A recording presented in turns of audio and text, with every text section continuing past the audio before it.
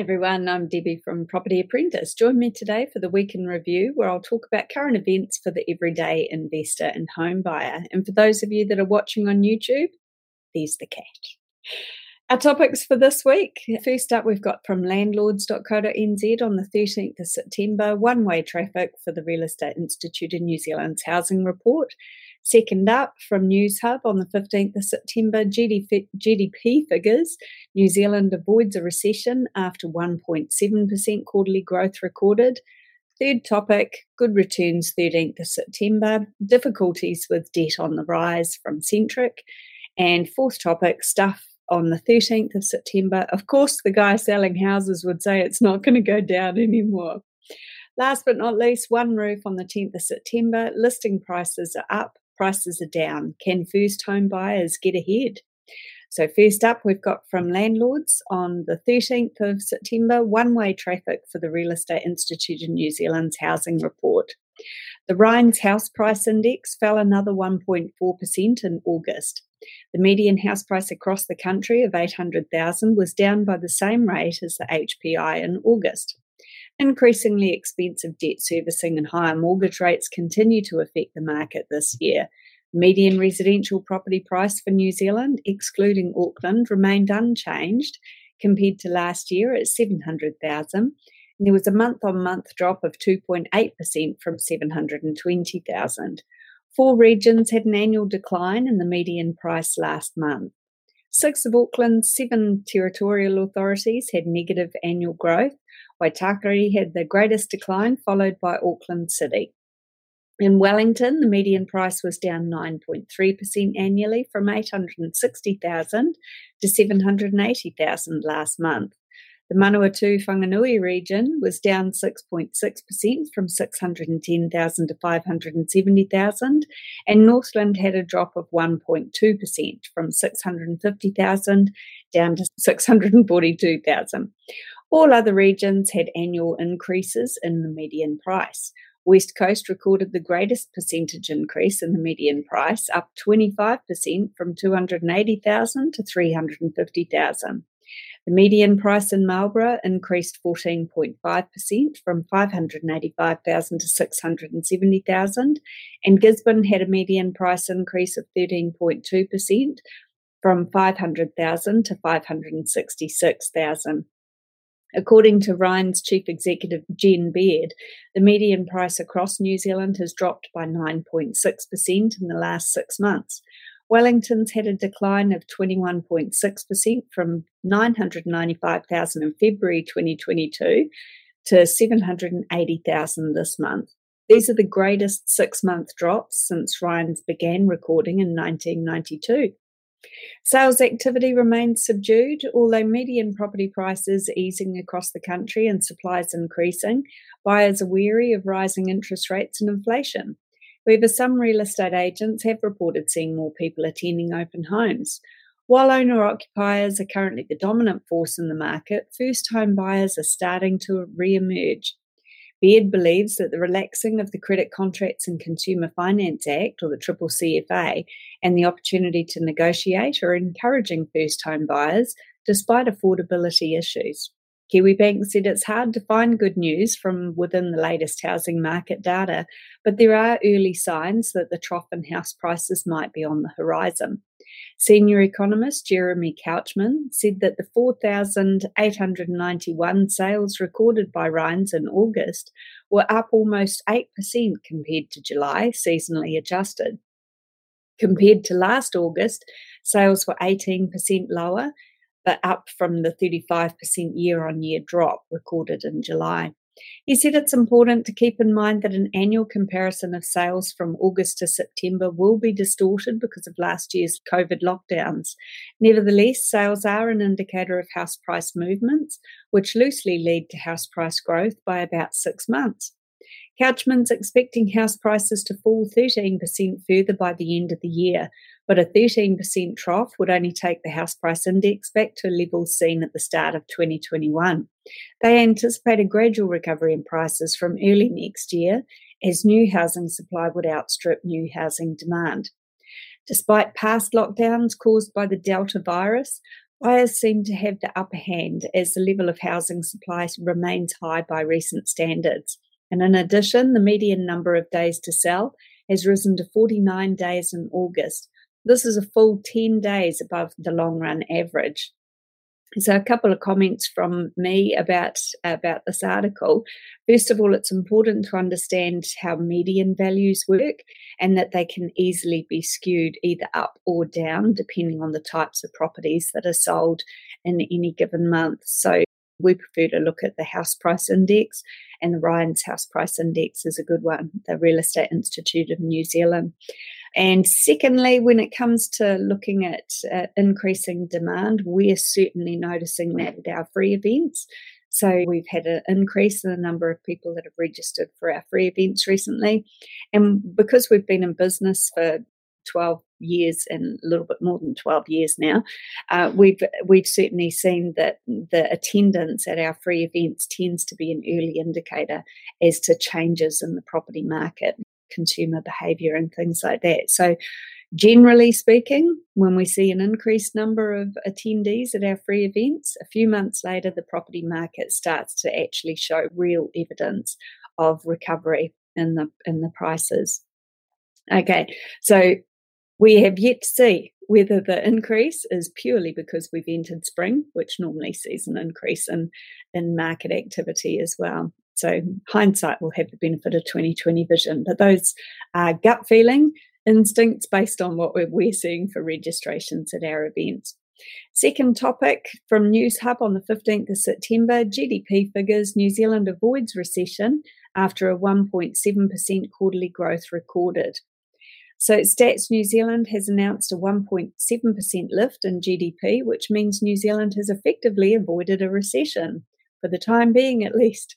There were initial fears that the latest figures could reveal that the economy was in a technical recession, meaning 2 consecutive quarters of negative GDP growth.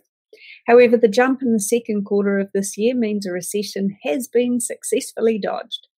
The contributing factors for economic growth include the reopening of the borders, lowering of COVID-19 restrictions, and near record low unemployment. One of the main contributors to growth was the services industries, which had a 2.7% increase in growth. In the June 2022 quarter, households and international visitors spent more for dining out, sports, transport, accommodation, and recreational activities. Overall, household spending for goods like motor vehicles and audiovisual equipment declined by 3.2%. There's also been a similar fall in retail trade activity. The United States and the United Kingdom both came in with 0.1% falls in their second quarters, while Australia saw 0.9% growth. The OECD total was a 0.4% lift. ASB's Mark Smith said further volatility lies ahead for the New Zealand economy as it transitions back towards pre-COVID-19 norms. He expects the country to remain in a steady momentum due to its underlying resilience and the support factors in the economy.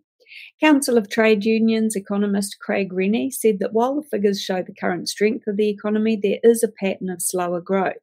And although there is strong growth within the travel, tourism, accommodation and hospitality industries, manufacturing, construction and agriculture were falling behind. In order to attain a balanced recovery, all areas of the economy need to grow. Economists were predicting a slight growth. The Reserve Bank in August said it expected the GDP to have rebounded with a 1.8% lift. Prior to the figures release, ANZ downgraded its forecast from 1% growth to just 0.4%, while Westpac went the other way, moving from a prediction of 1% to 1.8%. The GDP growth this quarter is softer than expected as the economy struggles to acquire resources. Independent economist Cameron Bagrie said New Zealand has essentially taken 2 steps forward, 2 steps backward after the GDP rose 3% in the fourth quarter of 2021. There's been stagnation in supply because of an inadequate labour force and poor productivity. Bagrie expects the situation to remain the same over the next 12 months as monetary policy will continue to bite. And in a speech earlier on Thursday morning, Finance Minister Grant Robertson said that New Zealand is not immune from global issues like supply chain disruptions and a slowing Chinese economy. He added that forecasting, even as we move to the next chapter of this 1 in 100 year pandemic, remains more of an art than a science. If you want to learn more about the property market, join me at one of our free Beginner's Guide to Property Investment events. We hold them online or in person in our office in Ellerslie in Auckland. Check out propertyapprentice.co.nz for upcoming dates and register today. And if you'd like to find out more about how we can help you to reach your financial goals, I will tell you about that at the end of the free events as well. But you can also book a no obligation phone call or meeting with my husband, Paul Roberts, via the website propertyapprentice.co.nz as well.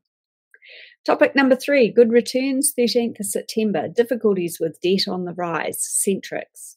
Centrix has revealed that stressful economic conditions are starting to catch up with people's finances.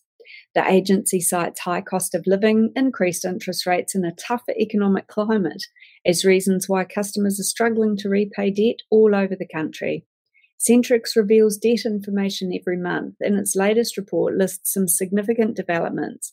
It shows arrears in consumer debt rose 13% in the year to July, while arrears on unsecured personal loans rose 7.9%.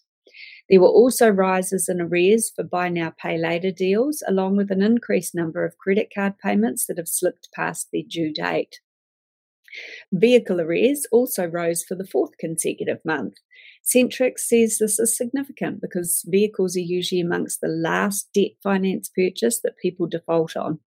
Centrix said mortgage arrears seem to have escaped this trend, as people are generally more concerned about keeping a roof over their heads rather than retaining a vehicle, especially, I would suggest, in a period where a lot of places across the country there's a dire shortage of rental properties.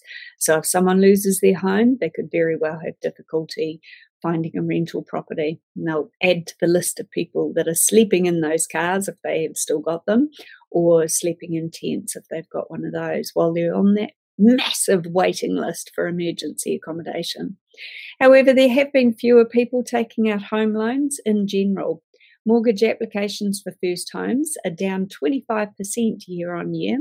First home buyers are taking out smaller mortgages, which is great news for them, probably largely in part to the fact that house prices have been falling. The average mortgage has dropped by $65,000 in the past 6 months, and that's down from a peak average mortgage of $600,000 in January this year. Centrix data also reveals that the commercial sector is also taking a hit as businesses struggle with supply chain issues, labour shortages, and reduced consumer spending. A word of advice from Centrix to debtors is to focus on managing repayments. If paying becomes challenging, consumers should speak with their lenders sooner rather than later. 4th topic, stuff on the 13th of September. Of course, the guy selling houses would say it's not going to slow down anymore.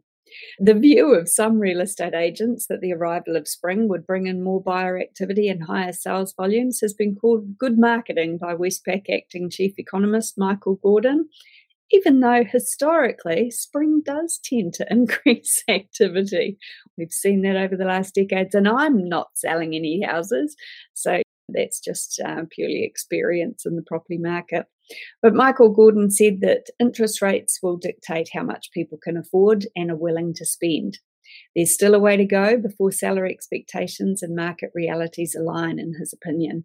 While things start to pick up in spring, the trend goes towards sales peaking in March and May.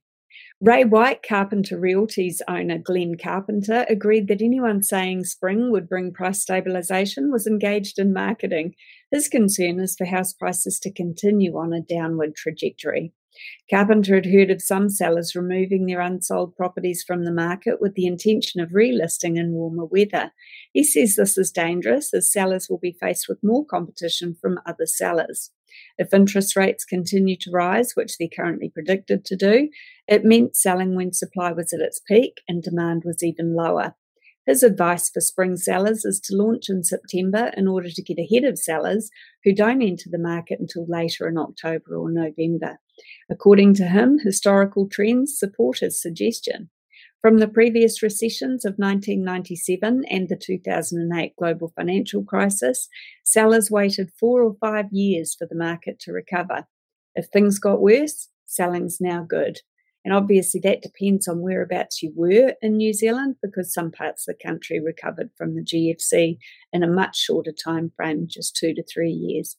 Real Estate Institute Chief Executive Jen Beard said salespeople who were part of her organisation were reporting a rise in open home and auction attendance and the number of home appraisals. That does back up what I was just saying about the number of people that are attending our free events. There does appear to be an increase in the amount of interest from the general public in New Zealand. So Jen Beard said this usually caused a modest increase in median sales prices, but she wouldn't predict if this pattern stays the same this year in the form of higher prices, a stabilisation, or a slowing in price declines. What she notes is that headwinds that are fundamental to the property market, such as rising interest rates, inflation, and global economic uncertainty, will continue to affect the market. Westpac's report said declines in sales volumes and house prices would be consistent with the increase in the average number of days to sell, as well as anecdotes of the increase in the number of unsold homes. The bank is forecasting further OCR hikes in October and November, bringing the cash rate to 4%. ASB also reaffirmed its prediction of a 12% house price fall. ASB's economists said there was clear evidence to suggest the market is on the turn. Fifth topic for this week in review, we've got from OneRoof on the 10th of September. Listings are up, prices are down. Can first home buyers get ahead? First home buyers are coming out of a slumber, although home ownership is still challenging. Tweaks to government regulations and home loan schemes, however, have eased the pain after a difficult few years. The loosening of stringent CCCFA lending rules have seen newbies grab opportunities to apply for home loans. Those rules are due for another set of changes, although they won't be taking place until March. Some think this isn't soon enough, as banks have been too meticulous with examining bank statements to the point of stopping many first home buyers in their tracks. However, a win for first home buyers is the removal of first home loan caps nationwide and the increase of the price caps for first home grants.